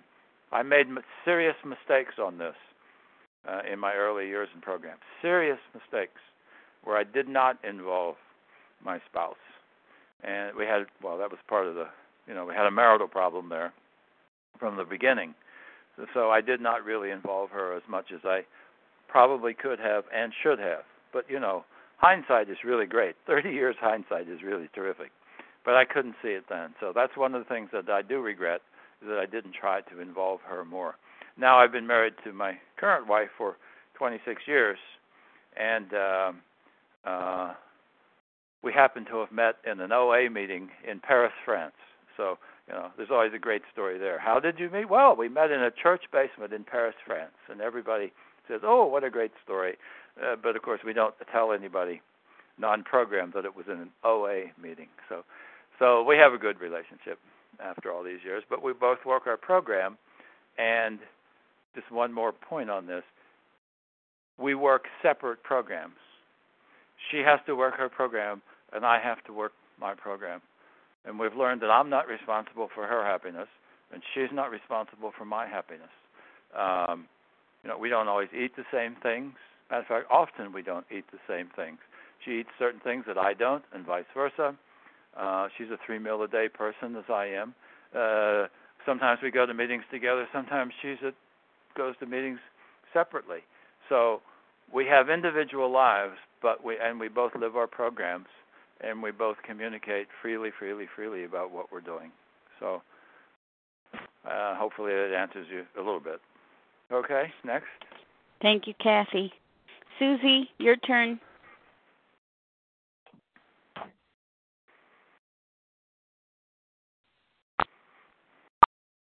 Hi, this is Susie in Maine. And Don, I just had a question for you. You mentioned as part of your Step 11 process an emptying out prayer, if I heard you correctly. I'm sorry, what was it? And what prayer? You mentioned an emptying out prayer. Is that what I heard? Of 10 minutes during your Step 11 process? Oh, the meditation. I just skipped right over meditation. I said yes.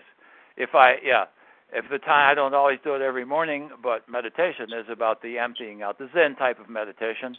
I do that, and that's very helpful to me. Is that what you're talking about? It is, yes. Yes. I do that, and it doesn't have to be in the morning. I can do that at any time. If I go out to walk in the park or out to walk in by the river or out to walk in the woods, I will sit down and do that same thing. It's a very useful process for me, the emptying out type of meditation, the Zen type of meditation, because it energizes and relaxes. My blood pressure goes down substantially when I do that. It's just this wonderful, wonderful thing. And very often I come out of that 10 minutes with some new idea, new thought, new feeling, something. Not always. And sometimes I can't even make contact in there. I can't stop the noise in my head and the clamor in my head. But when I can, it's a really good thing. I use a visualization type of thing for me, where I visualize myself in this field and forest and beside the stream, et cetera, using all these visualizations to take myself down and down and down and quieter and more quieter, and then try to stay there for as long as I can. Sometimes I can stay there for a few minutes, sometimes a lot of minutes, and sometimes I can't even get there. So, again, back to the just do it. Practice, and whatever works for you. So that's what I do on meditation. Go ahead. Thanks, Susie. Who's next? Star 1 to unmute.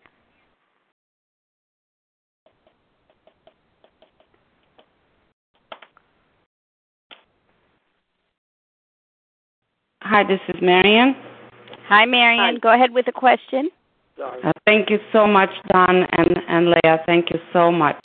I just want to double check that I heard correctly. My spouse is, I guess, quote unquote normal or whatever. He doesn't have an addiction. Is best not to discuss the program with such a person, Don? No. I said I encourage you to. I encourage you to be as open as you can, reasonably open, with your spouse. He doesn't have to know all about history stuff that may be sensitive to you or whatever. But I encourage people to be open with their spouse and talk about what they're doing. Because if you're really working the program, you're spending a significant time away from him or her, and focused on something other than him or her. And it's a natural thing for jealousy to occur. That certainly happened to me in my early days. At about 9 months into my program, which, by the way, was just when I was finishing up. I finished step 9 in the 9th month, just accidentally. Had nothing to do with the month at the time. My spouse was very irritated by all the where I was. There were no men. I was it. So every meeting was all women and me. And so making phone calls, I was told to make 3 phone calls a day. Well, okay. It had to be to women. And women were calling me. And my spouse, who I did not involve enough, as I said before, was getting distressed at all the women calling and me taking the time on the phone. And at one point, at month 9, she said to me, "All right, it's them or me." And for a little bit, I entertained okay, you, and I'll forget them. But that didn't take me long to realize, no, I can't do this. I need the support of the program, even if it is here all women. And then eventually I began to meet men, and things changed. But it's natural for somebody to get jealous over something they don't know. It's what's going on, or why you're spending time with these other people, going to meetings or talking on the phone, or why you're sitting in a corner with a journal doing writing and all that stuff. So I say, communicate. Tell them what you're doing. Tell them what this thing is about. And they may not understand it. But if they will just, if they truly love you, they're going to say, well, I don't understand it, but if it's good for you, then good. And hopefully that's the way it'll happen. Okay? Thank you, Marianne. Anyone else this morning with a question?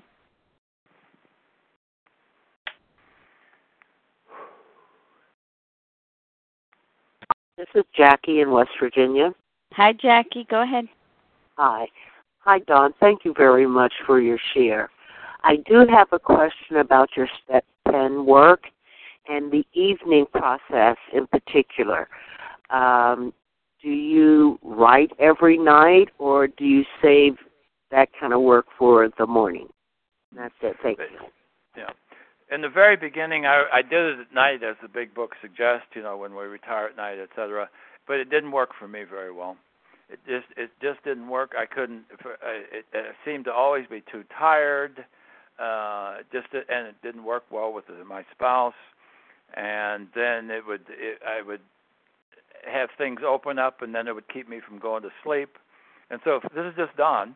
And so I finally, pretty quickly, started doing it in the morning, doing my 10-step review in the mornings rather than in the evenings.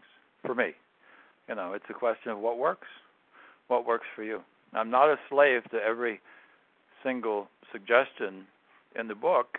I have to look at them and see what works for me. So everything I do is within the framework of the big book suggestions. A lot of must in there too. 60, I think, must. It's within the framework, but it's what works for Dawn, and that I have developed over the years. Okay? I have a question. One other thing is that my sponsor insists that I do this work at night, and for me, because I am tired in the evening, it just becomes shallow. I'm just trying to get through it. Do you think I should talk with my sponsor and discuss that it's not working for me at night? Because in the morning I could think of a lot more character defects than I come up with at night. Mm-hmm. Yes. Well, as I said, that's what works best for me. It's between you and your sponsor, but from my perspective, we have to do whatever works for us. If it works better for you in the morning, then that's what you need to do. But I realize that's not exactly what the book says. So again, that's why I changed. So I'm not a slave to that process. Your sponsor may be trying to do something else to get you to follow exactly. I don't know. Again, it's between you. But I'm a pragmatist. Do whatever works no matter what. Whatever works. Okay? Thanks, Jackie, for the question. Anyone else before we wrap up this morning? John from Illinois. Miriam. John, and then Miriam. Go ahead, John. I spoke before. Can you hear me? Now we hear you, Devorah. Okay, so if you were before John, go ahead. Devorah, then John, then Miriam. Thank you. Now, the way I understand, by the way, I just want to thank you very, very much, and Leah and all the people who make this meeting possible. The way I do the 10-step is I write down, I have fear that this person doesn't like me. I have fear that this person disrespected me.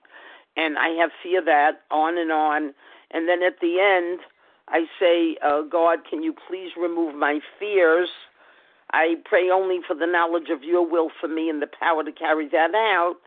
And I don't know if that's the right way to do it. The right way is whatever works for you.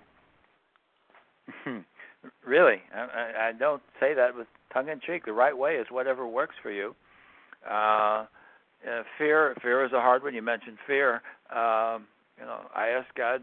I say the fear prayer, and fill in what it is that I'm talking about. If I'm talking about fear of visiting the Social Security office, fear of whatever it is, help me with this. Give me the courage to do this. What about if I'm anger? If I'm angry at somebody, do I have to write it up as a fear? That's what my sponsor told me, the sponsor I used to have, and it confuses me because some of it I wasn't afraid of. I was mad at certain people. Mm-hmm. And she told me to write it up as a fear. Well, anger it depends on she may be working on a particular model from her experience in the big book or whatever, but again, anger is anger. Anger is different. Anger is a different feeling than fear, and the opposite of anger. Think problem solution, or antidote, problem antidote, and the antidote for anger is different from fear. Fear is about antidote for fear is faith and courage. The antidote for anger is acceptance, tolerance that we were talking about before, acceptance of what is. And there's different prayers. There are acceptance prayers and resentment prayers and fear prayers in the book. So those are different manifestations, but they're all flaws, defects. They're all self-destructive.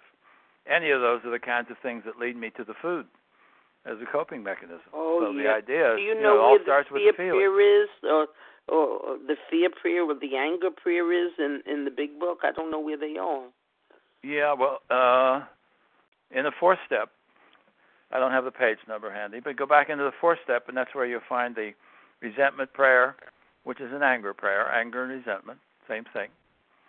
And the fear prayer is also in there in the fourth step. Somebody may give you the page number. I don't have the book in front of me.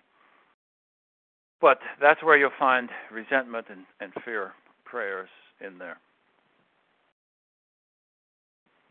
Thank you so much.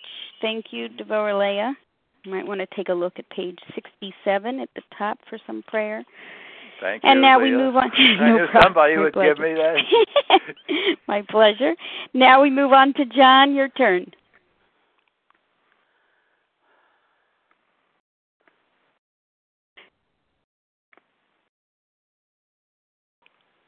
John, *1 to unmute.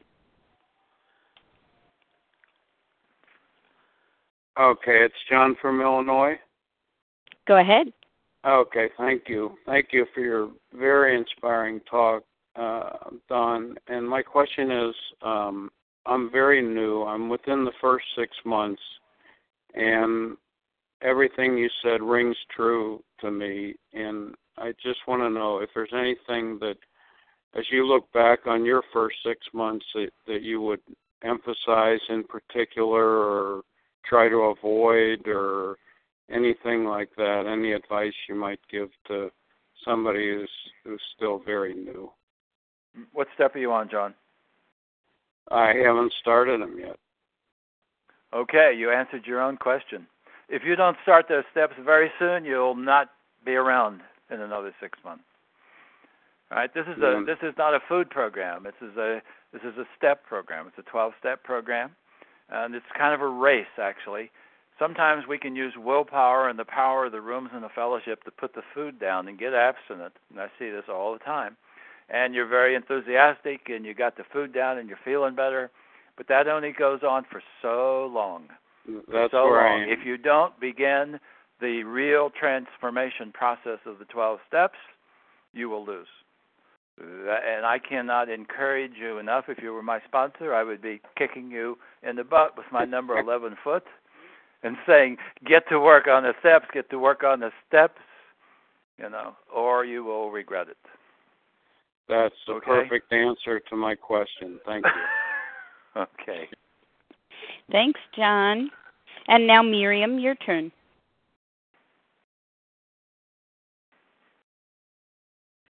Thank you, Leah, and thank you, Dan, very, very much for your share, your experience, strength, and hope. I have just a little question. You said that you've done the process many times since you came to programming, about 30 years ago.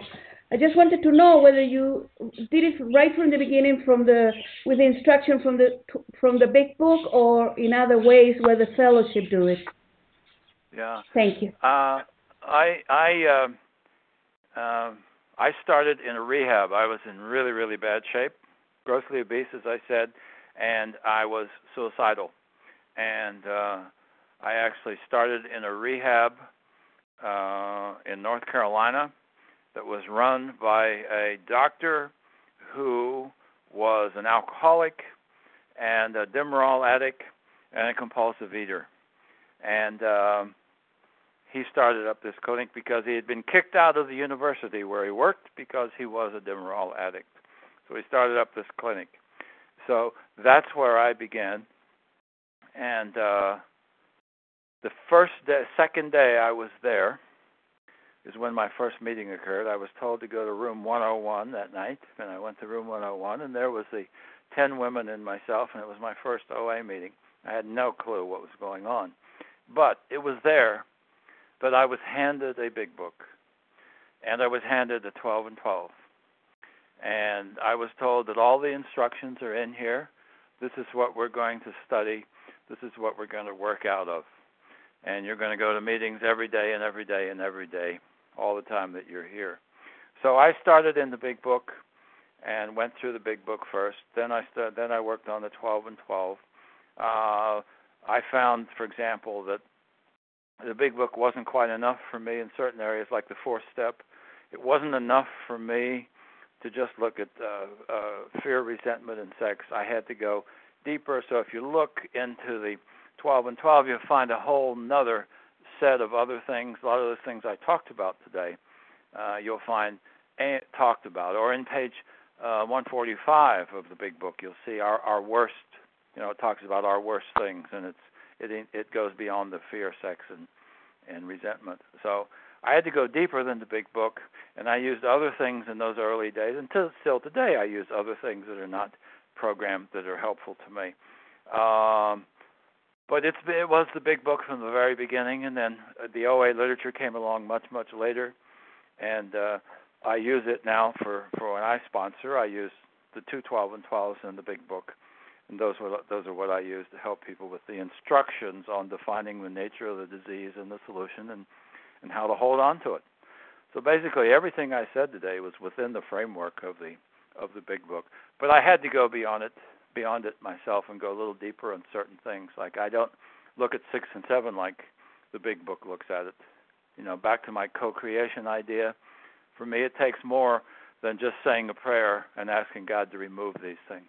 I have a part in that, and I have to define the new behavior, the new thinking, and my part is to go practice that new behavior and that new thinking in steps 6 and 7, and that's the way I show God that I'm truly willing to change, by living in the solution, by practicing the new behavior. And what happens is after I practice it for a little bit, that happens, that God changes me, and I become that, and the problem has been lifted, but I have to do my part. So But the big book is the granddaddy of all this stuff. It's the foundation of everything. Go ahead. Thank you, Miriam. Don, we may have a few more questions. You still have the time and energy here? Thank you, Don, for your answer. Thank you so much. Thanks, Miriam. Yes. A little bit more. Okay, a little bit more. Okay. Thanks, if Don. If you want. That's up to you guys. Okay. Anyone else with questions? This is Heidi. Heidi, your turn. Who else is waiting with a question? Anyone else? All right, so we'll make that the last one then. Okay. Okay, Heidi, wrap it up for us. Go ahead. Thank you so much, and thank you, Dawn, for sharing with us today. I'm very new to the program. This is my first month, and I'm working my steps. I just began step 4, and I'm feeling so grateful to have been kind of grabbed by this and so much enthusiasm and energy. It's fabulous. My question is, I find, see if I can say this concisely. Yes, I'm in step 4, and I need to work that very thoroughly, and I have no illusions that I'm doing anything but step 4 right now. And yet, this connection to my higher power, I find myself of a more generous spirit, looking for ways I can help people in all kinds of ways. Or I might be wanting to sit quietly in meditation and just enjoying that connection with my higher power. And sometimes I worry that I'm not focusing solely on where I'm at, but that I'm leaping ahead and that could serve me poorly. Or maybe it is that this is the nature of things and I should be grateful for all help and energy and all this working at the same time. Any thoughts about that, sir? Thank you. Well, it's not a perfect world. You might have heard that someplace. And each step builds upon the other. Each step builds upon the other, like that arch through which we pass to freedom, right? It's referenced in there someplace. So each one builds upon the next. But that doesn't mean, but you're going to go to meetings while you're working on these things. Things are going to happen. You do not have to wait until you get to the 11th step to start saying prayers. You do not have to wait till you get to the 12th step before you can be of use to newcomers. Talk to newcomers in the meeting. You do not have to wait for all those things. But this is a gradual process of change. We keep on building. But you don't be, what's the word I'm looking for? Compulsive. You might have heard of compulsives. I have that problem myself in that if this is the process, then I find myself, I cannot deviate. So don't get trapped in that too much. Yes, you're going step by step, but you're going to go to meetings, you can talk to people, you can say prayers, you like the prayer, you say the prayers, you do whatever you can as you go along, but you just keep on building. So relax and stay within the spirit of the program, keep on working the steps, keep on moving forward, follow the directions, and it sounds like you feel good about this whole thing. Enjoy, and stick around for the miracle, because even though you feel good today, you may feel even better later. Okay? All right. Thank you, Heidi, for the question. And, of course, Don, thank you so much for your time and your energy this morning. We appreciate all your experience, strength, and hope that you shared this morning. Thank you. And I'm going to much appreciated. I'm going to close a Vision for You meeting this morning in the way that we always close the meeting, and that's from page 164, found in your big book, in the chapter entitled A Vision for You. Our book is meant to be suggestive only. We realize we know only a little. God will constantly disclose more to you and to us. Ask Him in your morning meditation what you can do each day for the man who is still sick. The answers will come if your own house is in order. But obviously you cannot transmit something you haven't got. See to it that your relationship with Him is right, and great events will come to pass for you and countless others. This is the great fact for us. Abandon yourself to God as you understand God. Admit your faults to Him and to your fellows. Clear away the wreckage of your past. Give freely of what you find, and join us.